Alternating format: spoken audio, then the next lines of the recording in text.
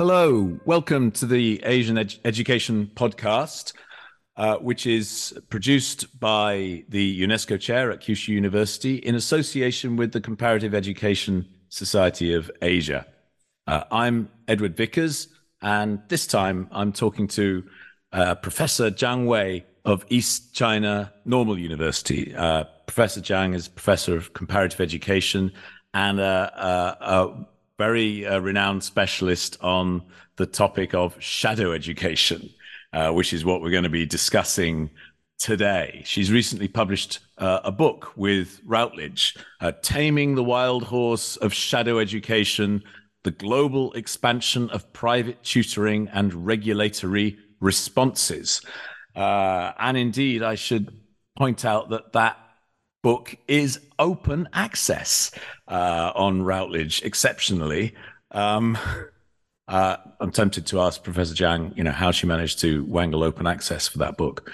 Anyway, the title of the book refers to the issue of regulating shadow education, so which is an aspect of the issue that we'll come to later on. But I'd like to start by asking you, Zhang Wei, what do we mean by the term shadow education? What is it?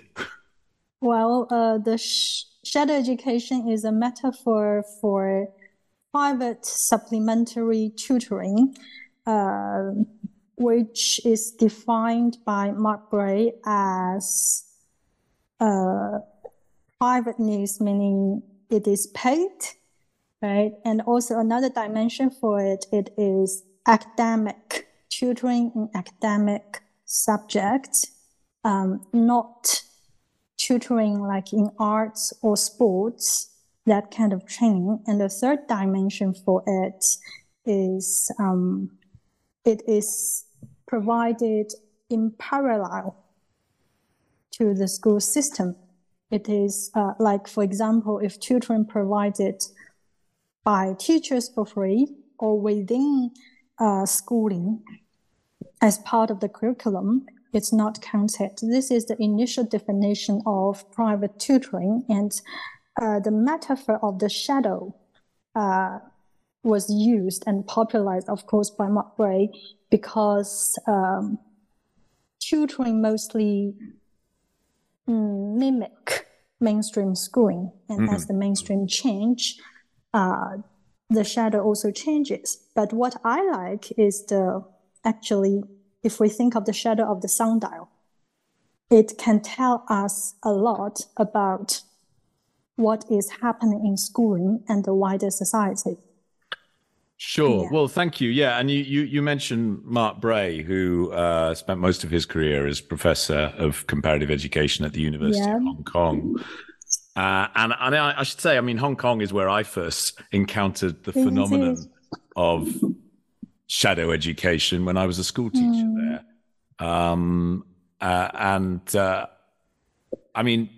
I suppose what shadow education is most conventionally understood to mean is tutorial schooling, or what's often been referred to as cram schooling. At least that's one form of it, and a very prevalent form in societies like Hong Kong, today in China and across East Asia.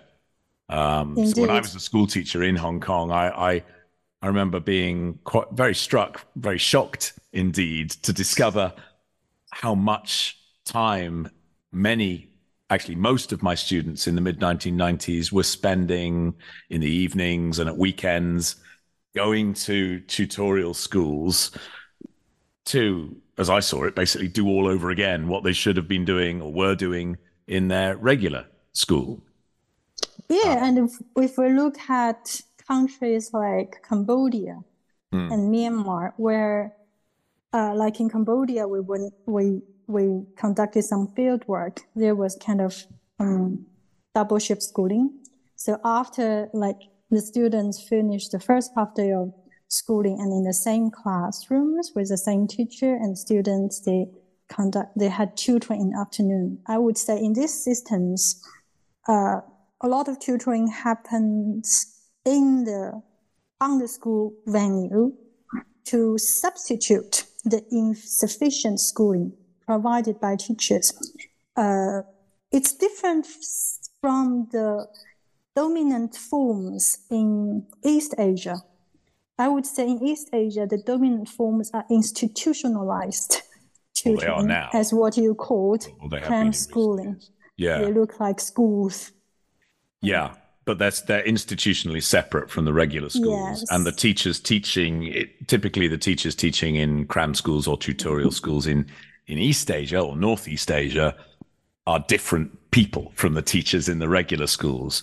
I mean, in the example you just cited of Cambodia, where, how did you put it? They have sort of double shift schools. Is it the same teachers often teaching in both shifts? So they'll teach a sort of slimmed down version of the curriculum in the regular shift, and then they'll offer supplementary teaching in the second shift for a fee. Is that basically? Yeah, I would say the situation is more complicated because the curriculum is in a way overloaded, which really cannot be finished within the half-day school hours. And also the hours that are scheduled for regular school. So actually, sometimes when we talk about teachers providing tutoring, we would initially just have this kind of impression. It's like teachers deliberately, right, shirk in the official classes, the squeeze for some kind of demand to be met after school. But in Cambodia, what we found is mostly teachers themselves didn't have the capacity to finish the overloaded curriculum in the you say the curriculum is overloaded in that instance. I mean, there may be a lot of material to cover in the curriculum. There may be a lot of, especially if there's a lot of rote learning involved, there may be a lot of material that students are simply expected to memorize or be able to reproduce in an exam. And it's the exam that is crucial, isn't it? I mean, if the exam is testing everything that is in this overcrowded curriculum, as you describe it, then the teachers and the students will feel pressure to cover everything, however long it takes. Wow, that's a good way to put it, because what we discover is it's already difficult to cover all the knowledge points in the official classes. And then exercise is a very important part in the whole kind of learning process at school. When you say exercise, you don't mean physical exercise playing basketball in the playground. Exercise like homework, if you have to practice, right? After you learn some knowledge points, you have to practice with when you solve real questions. So a lot of exercising took place in the tutoring classes. And also, of course, we found some problematic dimension, which was related to favorism and tutoring what would be tested. Here in Cambodia and also in Egypt, the schools, in a way, is supplemented by tutoring in terms of curriculum and financing. So teacher salary is low, and then teacher try to generate income from the tutoring market. It's in a way covertly, at least, even if it's not encouraged, but at least it was accepted by the school leaders and even some government officials. While in East Asia, it's different, because I would say in East Asian societies, the schools is more,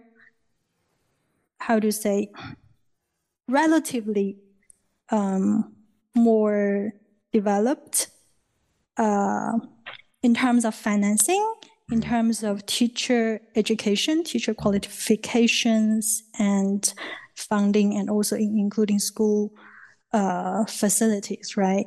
Right. So, in Northeast Asia, at least, the schooling system is perhaps better equipped, better regulated, better staffed. And funding was more more assured. In the initial stages of development, in all the societies in East Asia, I have conducted a study jointly with Yoko Yamato on the 5 societies in East Asia: Hong Kong, Taiwan, mainland China, Japan, and Korea, South Korea. We found that when the tutoring first started, to grow, a lot of mainstream teachers provided tutoring. And then in Japan and Taiwan, even Hong Kong, the government, there was criticism against such phenomenon, and the government also took action. Especially in Japan, it banned tutoring by teachers. So when teachers wanted to become tutors, they left school. So gradually, most teachers stopped providing tutoring, and tutoring enterprises, they started to have their own professional tutors. They became less dependent on school teachers. So now what we can see in most of the societies and in urban China, the dominant providers are tutoring institutions, while in rural areas where tutoring institutions are rare, school teachers still play a role. So yeah, because in rural areas there isn't really the market to support. Right. Yeah. Yeah, so you note in your book where you emphasize that shadow education isn't or isn't any longer primarily or exclusively an Asian phenomenon, but it does seem to have become especially entrenched and widespread across East Asia.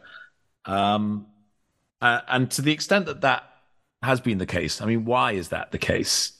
In the case of Cambodia, which is, of course, Southeast Asia, we've already discussed the pressure of high-stakes examinations.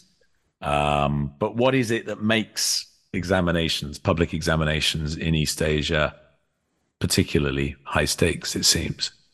Yeah, I would say in Cambodia, it's more than that. It's also about the insufficient schooling, that tutoring, a lot of tutoring is more than just test prep, but a lot of tutoring is about remedial and substituting or supplementing school gaps in schooling, right? But in East Asia, also as in Greece, where also there is high stakes examinations, tutoring, a lot of tutoring is, as you said, about exam preparation. Of course, a lot of research has already talked about, even you, Edward, you talk about meritocracy, right? Yeah. Yes. No? I would say East Asia has a tradition of valuing education as important means for social mobility, for personal and family achievement. Yeah, I'm always slightly awkward. It makes me feel slightly awkward to hear the phrase that, East Asian cultures value education. It depends what you mean by education. I mean, is it education that's being valued, or is it credentials? I think credentials is a modern creation. I would say the value of education has been there all the time. And this kind of value of education with this advent of modern schooling has been really, really turned into the value of all the competition for credentials.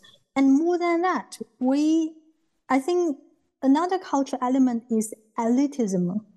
Why I bring out this, because especially when I have compared China with Denmark is a society that values egalitarian, right? Valid, right? Kind of principles. While in China and Japan, elitism is not something to be shamed about, right? It's something to be. Well, yes, although China and Japan are sort of distinct in many ways. Yeah.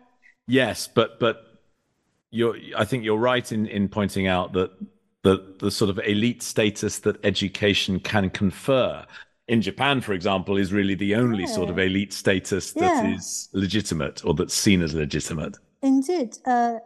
Elite status as the modern schooling developed rapidly in these societies is very much guaranteed first by a degree from elite universities. Also, I would say it's also about, if we think of the population of middle class, Japan for a long time in its history was called by some Japanese scholars as a middle class society. And now it has to, of course, tackle with all sorts of disparities, right? And even poverty in the urban area. And China, with its accelerating development, we see a growing proportion of middle class. They feel insecure and they need to use education as a way, or credential, or to try to make sure their children can get into elite right education institutions. Yeah. So I think insecurity is perhaps the key word here. And I mean, you mentioned Denmark in a way as a sort of contrasting case. Although, I mean, you've noted that there are forms of private tutoring that have been growing in Denmark in recent years.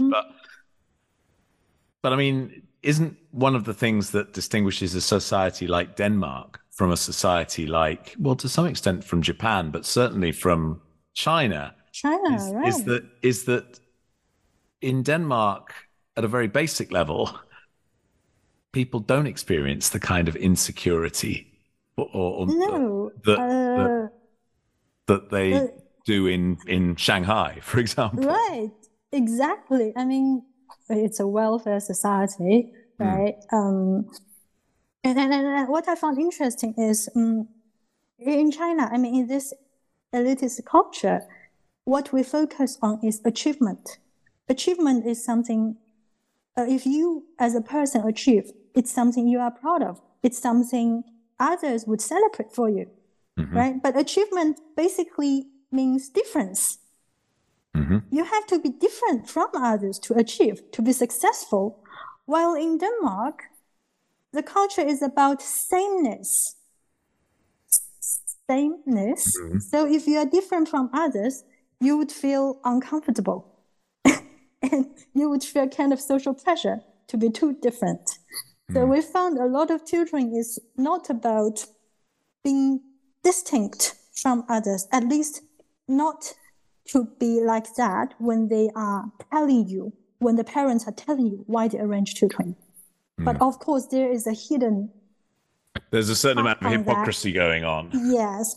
But the largest tutoring company in Denmark, the students they serve, half the students they serve is students who need remedial tutoring in order to catch up with others. If you interpret it further, it's sameness.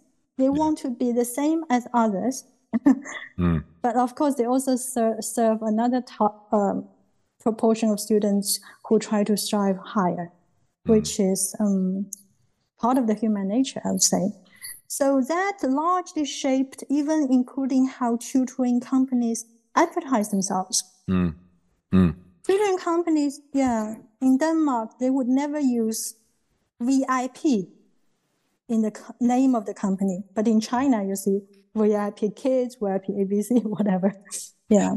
Well, I mean, to some extent, I think Japan maybe stands between the extremes of Denmark and China or Shanghai in that respect, in that, Japan is also a culture that values uniformity.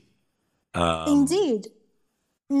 But Yeah, but at the same time, there is that intensity of meritocratic competition, and which is far more out in the open, I think, than it is in a society like Denmark. And as we discussed before, the sort of the status that meritocracy confers is seen as something that you can legitimately sort of display in Japan. Whereas otherwise, this is a society where there's an intense pressure to conform. Yeah, I was actually just moving to that point. Also, if we look at Japan, and even now in China, the public sector, it really is trying to equalize everything.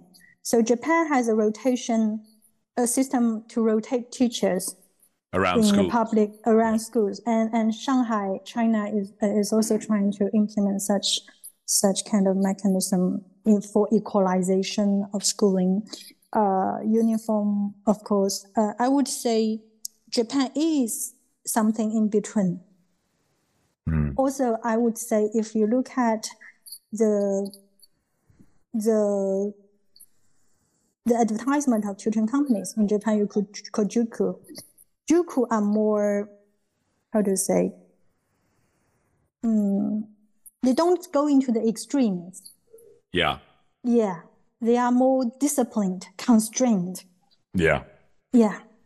I mean, you're not getting Juku in Japan, as far as I'm aware, putting out the sort of messages that you may have found in China and perhaps still do in South Korea, telling students that they're being lazy if they're not studying until 2 a.m. or and say you are a irresponsible parent if you are not arranging children for a child. You're not sending your kids to Juku. Yes. I mean, that's not really something that we're finding here in Japan today. That's why, I mean, if in my book I talked about how social norms play an important role in regulation. This is not kind of formal regulation, but kind of social regulation of tutoring providers' behaviors. But I wonder whether a cultural explanation is enough. I mean, culture. No, I don't think so. Culture is part of it, whether we're talking about Denmark or Japan or Shanghai. Yes, there are sets of attitudes and expectations, and as we were discussing, different values placed on conformity or vis-a-vis competition. But underneath that, and perhaps I'm implying a sort of Marxist view of society by saying underneath, but underneath there is structure. There are socioeconomic realities that inform people's sense of security or insecurity. And indeed, even if we're comparing Japan with Denmark, this is a much more insecure society. If you don't get a good result in your high school entrance exams at the age of 15, you will not get into a good high school. You will never go to a good university. You will never get that prestigious, secure career. You will get a job because this is Japan in the 2020s with, a squeezed labor market and full employment. But there's a very steep hierarchy within the labor market here, and there's only one chance. In Japan, it's to get the very limited number of secure, what you call in China, iron rice bowl type jobs that are on offer now, and in China, the extent of insecurity, of course, is even deeper, isn't it? Far deeper and far more extreme. And that's really fundamentally what's driving this intense competitiveness, isn't it?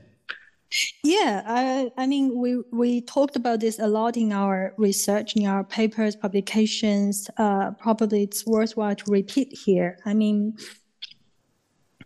the competition is so fierce in these societies. because of the hierarchy of the job market. So in Denmark, a professor may earn less than a truck driver, and the truck driver is equally respected by the society, right? While in China, it's not the case. I mean, each day I see a lot of delivery men in Shanghai driving crazy just in order to meet the limited time given to them, and they sacrifice their life for income. Parents wouldn't want their children to become a delivery man. No. So that's why they are so anxious not for their children to end up in the vocational track. When I mean parents, these are parents who are mostly middle class parents because they have white collar jobs. Yeah. Middle class parents. The toughness of middle class parents in China's cities, which is where areas this competition is at its most intense. Indeed. I mean, really, this kind of harsh reality, what kind of job you can get with what kind of diploma? Yeah, because Chinese parents, in the face. Let's face it, I mean, Chinese parents in a society that is as unequal as China is, they can see the abyss opening up beneath their feet. They can see, how far their children may fall if they don't succeed in these key examinations. And also very important is if we think of how these parents made their way to this status, social status, mostly through education. And then they believe the power of credentials, Well, current parents will, because they have experienced, the greatest sort of period, the most rapid period of economic growth that China and possibly any society has ever experienced. And with it often very considerable social mobility. So their own experience will validate the power. Also, another thing which is ironically contesting is the social stratification now is a bit kind of stuck, and if we think of 80s, a lot of people without a degree can find their way, made their way through startup companies, and because the economy was booming, there are a lot of opportunities. Even if you don't have a degree, you can become rich. Yes, but in the 1980s in China, there wasn't a big tutorial schooling industry. No, there wasn't. I mean, the 1980s in China was, some economists, economic historians have noted, was a period of, in a way, more sort of balanced growth between rural and urban areas in China. And there were complaints amongst many educated urban Chinese that, farmers coming in from the countryside and selling their melons by the roadside were earning more than university professors. So you just, it's a bit like Denmark, maybe. Yeah. But it's if we become to, I would say at that time, education wasn't the only channel, the only means for social mobility. There were so many and the labor options. market worked very differently in 1980s China. Exactly. So most people coming out of universities, almost everyone coming out of universities and even high schools was being allocated to particular jobs by the government, effectively. And salaries are regulated and generally regulated at levels that by the late 1980s weren't keeping up with inflation. Private enterprise was taking off much more rapidly in the countryside than in the cities, which, in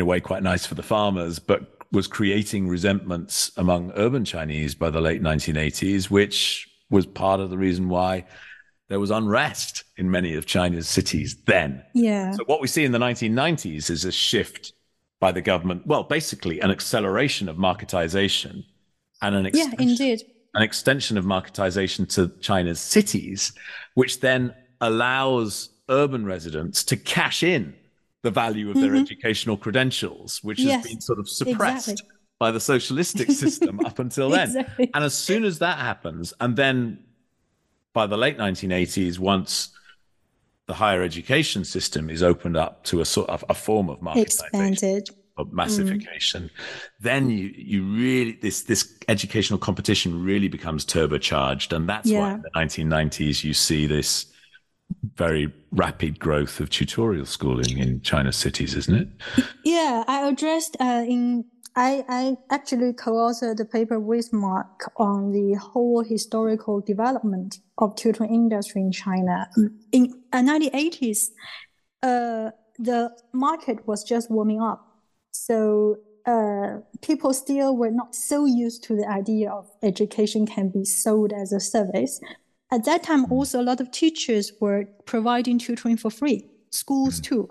School also organized tutoring for the talented students, which were then, in a way, regulated by the government because it increased the burden on the students, you know.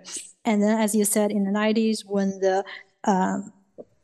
at the turn of the century, when higher education was expanded, of course, the competition for university degree increased. It also, you know, created a lot of providers for tutoring that were college students. If you think of the big boss of the largest tutoring companies in China, they start up well, companies like Supernova or after graduation from Beida, because they were already providing tutoring as a student, and a lot of students who provided tutoring later became the manpower to support the whole expansion of the industry. Yeah. Well, I mean, all of this, and the changes that we were mentioning just now to the Chinese economy in the 1990s goes some way towards explaining the rapid growth in demand for tutoring, but also supply. and supply with it, which brings us to the attempts to regulate this private tutoring industry.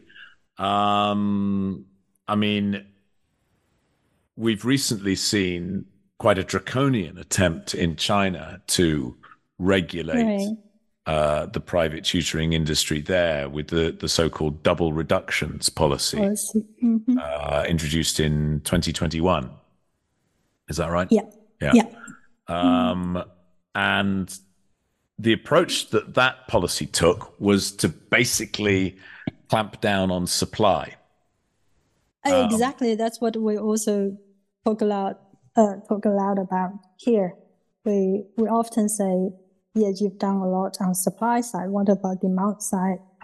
Yeah. So I mean, let's just explain what the double reduction policy means. So what are the double reductions? So what's the double, right? Yeah. Reducing what?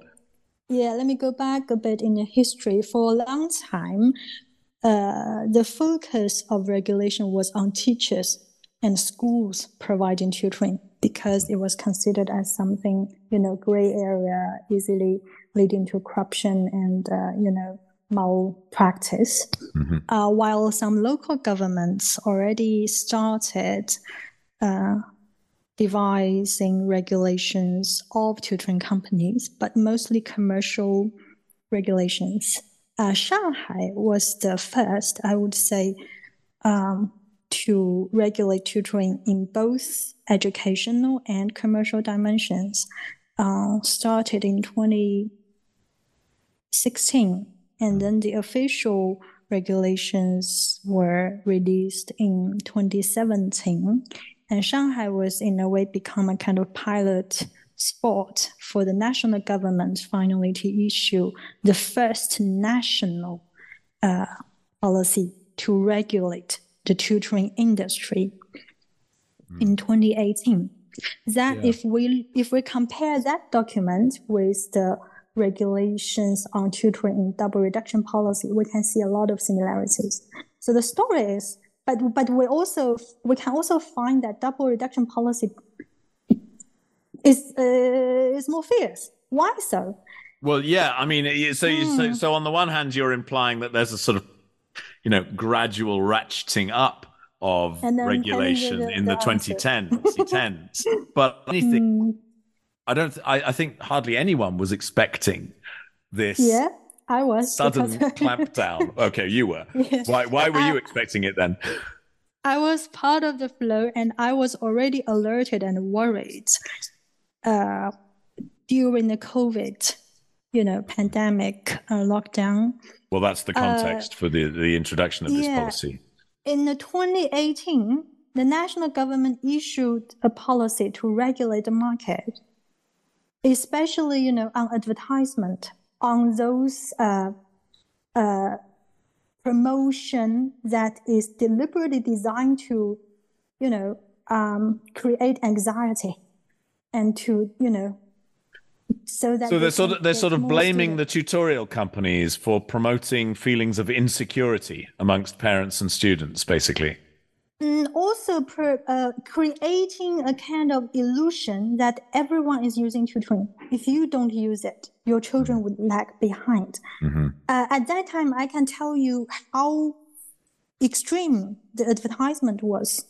Almost each day, I got a phone call from a tutoring company trying to sell me classes. Wherever I go, when I enter a residential, compound, on the lift, and even on those stoppers for a parking slot, I see all sorts of tutoring advertisements. And on CCTV, on the official television, one of the largest online tutoring company is advertising. Really? Buying advertising? Yes. I didn't realize you could buy advertising slots on CCTV. And the advertisement is so... the advertisement itself is trying to say, if you don't arrange such tutoring for your children wouldn't achieve. And we are here to give you a whole chain of solution. Right. I found it really, really... I feel it's going in the wrong direction. So I tried my best to alert the founders of such companies.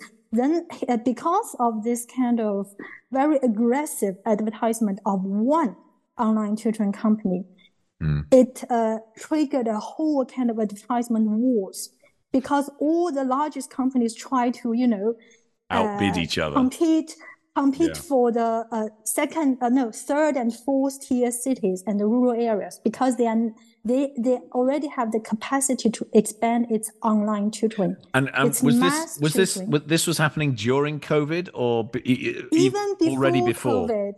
The war already started. So what during COVID? But what happened during COVID then? Because that's what seems to have sort of been the immediate background to this policy. Yes. During COVID, two very important things happened. One is the even going more out of control advertisement wars, because online tutoring, companies, they all wanted to grab the chance, to compete for the untaken land territory. At the same time, well, I mean, because we're seeing during COVID, aren't we, a sort of spike in demand for tutoring, and particularly of the online kind. Demand on the one side. On the supply side, it's the investors, venture investors, and other kinds of investors. They smell that there is profit in the online tutoring market. A lot of money rushing in. I can give you an example. A tutoring on Chinese language learning and cultural related learning, is Chinese subject tutoring company, just grew. The kind of it was established not long before COVID, and then all in a sudden the founder got a lot of investment worth than 200 million. Can you imagine? Wow. Just a startup company. So then you can see how the whole online tutoring market is booming, is running like a rocket, and the advertisement really become so. You can just click WeChat or just open TV. A lot of places you see very advertisement with twisted values. So imagine if I can see it, policymakers can also see it. What would policymakers feel? The 2018 in China, I mean, what they're going to fear more than anything else is potential social unrest, right? No, what they feel is the 2018 policy didn't work. It didn't get implemented first. Right. Second, they feel that education is turned into a business and we are a socialist country. They really believe that. I'm not joking here because I really worked hard with them. I feel like someone's swimming against the tide because before they regulated it, I said, regulate, please regulate. And after they started regulating, I'm saying, look, we need some balance here. We cannot kill them all. There are still beneficial or desirable dimensions. So China was very strong on the public sector, and on education, conveying the certain sort of values that. Well, precisely. I mean, the government wants to ensure that the curriculum that's being provided in regular state schools is, following the national curriculum. Following the national curriculum, following the framework that the party, that the state has dictated. And it's uncomfortable, I think, putting it mildly, isn't it, with the idea that more and more of educational provision, if we can call it that, was being provided by entities outside the control of the state. Yeah, especially a lot of foreign money, foreign investment flash in. They felt like a bit threatened. Also, I would say the advertisement is really trying to convey the value that you should compete with others. And if you don't compete, if you fail, then parents, you are to be blamed. There is an advertisement I often use for my class. It's advertisement by a very famous company. I'm not going to name it. It's 3 students standing in the list of students admitted to the best universities, Beida and Tsinghua. And 2 students were like, oh, I got admitted to Beida. The other said, I got admitted to Tsinghua. And the girl was there, oh, I didn't get anywhere in those schools. I only got admitted to this school, this university. Actually, it's not bad. And then she started crying. And then the mom appeared. What's wrong? How can you only go to that university? And the girl said, it's your fault. You didn't arrange this tutoring for me. Right. Very crude messaging.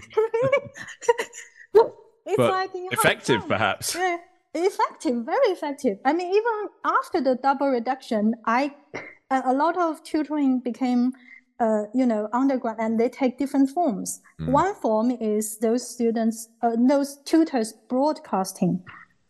Using the. So let's rewind slightly.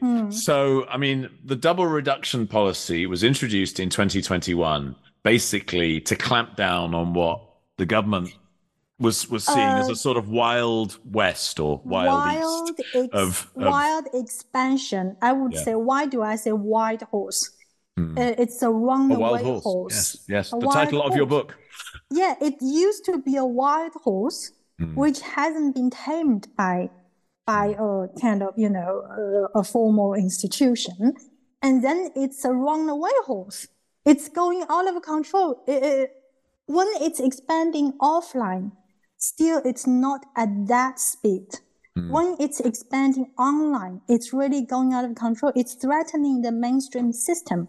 Yeah. So you have a wild horse or a runaway horse as your metaphor for the tutoring industry. What's the government's response? Well, to kill the horse, basically, isn't it? In 2021. A lot of people ask me, wait, now that double reduction killed tutoring, what are you up to now? What's your research about? I would like to clarify. So it's not killing. I would say there are several goals. One is decapitalize. Right. You know what I mean? Decommercialize. And it decapitalize. driving the capital out. No investment, no venture investors, no other kind of capitals. It's very much Marxism. Anyway, in academic tutoring. So for companies like TIL and New Oriental, which are listed, they have to detach the sector on academic tutoring because companies providing academic tutoring is not allowed to be listed in the stock market. Right. That is what I mean, decapitalize. The second is to...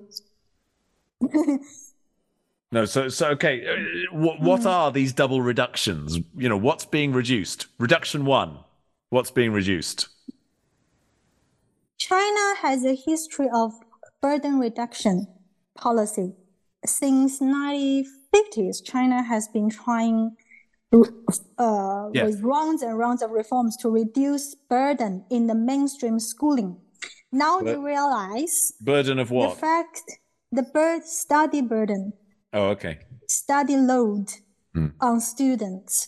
So that one dimension of the burden is burden from mainstream schooling on the students. Right. Like homework. A lot of students, primary kids, may have to do homework up to midnight. Things like that, right? And also another type of burden now they try to recognize is burden from shadow education. So hang on. So there's double reductions. One reduction is the reduction in the school system, homework burden, study load.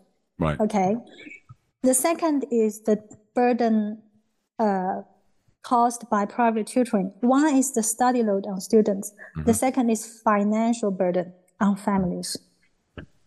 Right. The financial burden that arises through families basically paying more and more for private tutoring for their children.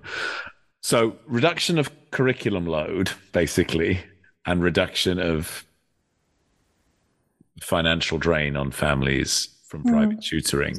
But where does examinations come into this? So if they're reducing the curriculum, they're reducing, well, effectively, they're reducing the scope for private tutoring companies to operate. What's happening to the examinations? Because ultimately the kids are all still competing in these examinations. Indeed, as you mentioned, they also thought of it. That's why they were in parallel trying to reform the examinations. Now the new curriculum reform with a focus on core competences are going in that direction, but it's a long way to go, as we all know. Right. So this is an ongoing thing, the reform to examinations. But meanwhile, private tutoring companies have had the chop, and I would say, But also, if the curriculum burden, so-called, has been reduced, while the examinations have not yet been reformed, but private tutoring companies are being controlled. Exactly. What does that do to demand for private tutoring? Exactly. That's what we kept talking about here with policymakers and also among ourselves. The story is, as you know, the tutoring companies, the number of tutoring companies were largely reduced. And then part of the employees, the tutors, fired by the companies or left the companies, started working underground. Right. Like one-man operations or one woman on the internet. Korea. I would say it's in a way turning the... before double reduction, the industry has already reached the stage of, institutionalization and digitalization. And now it's bringing it back to earlier stages of institutionalization because a lot of institutions were disassembled and a lot of private, informal, self-employed tutors reappear. And which makes it, of course, much more difficult, if not impossible, to regulate. Yeah. So the first year for the department in charge of regulating the tutoring industry, their aim was to first reduce the numbers of institutions which cannot comply or conform to the regulations, So then that was successfully reduced. I would say, let's stop and think for a moment. Giant tutoring institutions are more harmful if they do something bad than compared to informal individual operators, self-employed tutors. That's the basic, I would call the basic theory underneath. So the first year, of course, the priority was to reduce the numbers of institutionalized tutoring enterprises, institutionalized forms of tutoring. And then the second year, of course, they noticed there's a lot of policy learning here. So they noticed the side effects is expansion of invisible and, informal tutoring. Then they try to regulate that. And also they try to, it's not that the double reduction also paid attention to demand. They did recognize working parents need kind of supply for childcare. And also there are students with learning difficulties that need support. That's why at the same time, we launched the nationwide after-school programs to, provide support for children after school. But that during implementation, enactment, led to other issues like burden on teachers. Yes. and on schools. So if you tell teachers, right, well, you can't go home and rest after you've taught your lessons, you're going to have to stay for another 3 hours and do effectively unpaid. But some local governments did well, like in Chengdu, they paid the teachers well, and also teachers were not so stressed out. So teachers in Chengdu were more satisfied if compared to teachers in other places. And in Guangdong had long established a kind of partnership between teachers in school and providers from outside, from other education institutions. So that kind of burden can be shared. Anyway, you're right. The demand is still there. And they recognize that kind of challenge. That's why they are still working out new ways to deal with that. But is there any discussion then? Yes, always. So the approach that was taken with the double reductions was to basically focus on supply, and in particular focus on clamping down on these big, highly capitalized private tutoring conglomerates, basically, to sort of break that business model. Right. For whatever reason. And that was happening, perhaps we should note, at the same time as the government in China was clamping down on people like Jack Ma and Alibaba. Yeah. So there's also an element, I think, of discomfort with these large operators in whatever field, whether it's education or any other field. Yeah, it's the scale of it. Yeah, who have the potential to sort of, in effect, set policies or priorities which may differ from those of the government. But with the double reductions policy, the focus is very much on supply. But as you were just suggesting, there's an increasing recognition that they always not going away. They always recognize, and actually, the first week after the double reduction policy had been released, we submitted a policy kind of consultation to show that the demand is there and parents, they are unlikely to give up tutoring despite the policy. They know. It's just they set their own priorities. They try to do things one step. And also they try to adapt to the changing picture. It's not, I can't disclose, but 2 years ago, I gave some advice and they said it's still too early. But now they come back to me to say, yes, please, indeed, we need this. So, but is there any, is there any discussion of what Yes, might be there's a needed lot.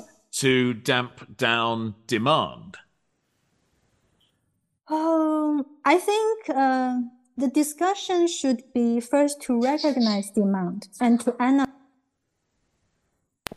analyze demand. This year, just not long ago, we had a meeting with all the experts in Beijing with policymakers from MOE. Actually, one of our priorities is to research different categories of demand, and then how that demand is being met by different provisions, education provisions, and how. But I mean, to what extent can demand for shadow education or for private tutoring be controlled or moderated through changes to the education system? Because is it ultimately the education system that's driving that demand? I would say the society. Yeah, I mean, don't we ultimately come back to the insecurity that we were discussing earlier? Yeah, the risk economy, the hierarchical social structure, and the emphasis also on achievement. If we think of Japan, since when the kind of heated demand for tutoring in a way cooled down a bit? Sadly to say, declining birth rate. Declining birth rate. And then you have more places for in Japan, each baby boom is a trigger of one boom for private tutoring. Well, I think there's something in that because well, it's something. there's something in that so far as, well, I mean, the intensity of educational competition in Japan does seem to be less than it is in Korea and China, urban China. And, maybe that does have something to do with the different, the older age profile of the population and the fact that, kids,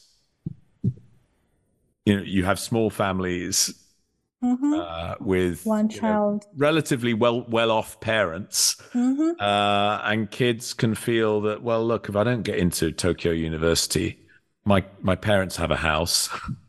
That'll come to me eventually. I'm not going to starve because this is Japan. So, I mean, essentially, what there is here is a certain, I mean, at least for many families, a certain basic level of security. Yeah, it's related also to different stages of economic development. Japan is entering a kind of what you said, a certain extent of security, and people can ease up a bit. But of course, with the economic situation now, you cannot really completely relax.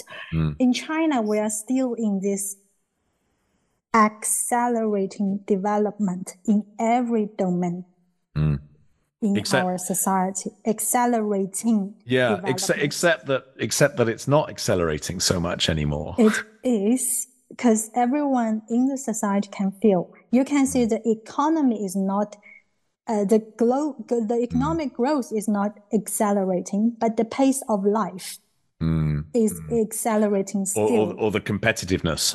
The pace of life is accelerating, which then resulted in the competitiveness, because everyone has to really achieve within a very limited time.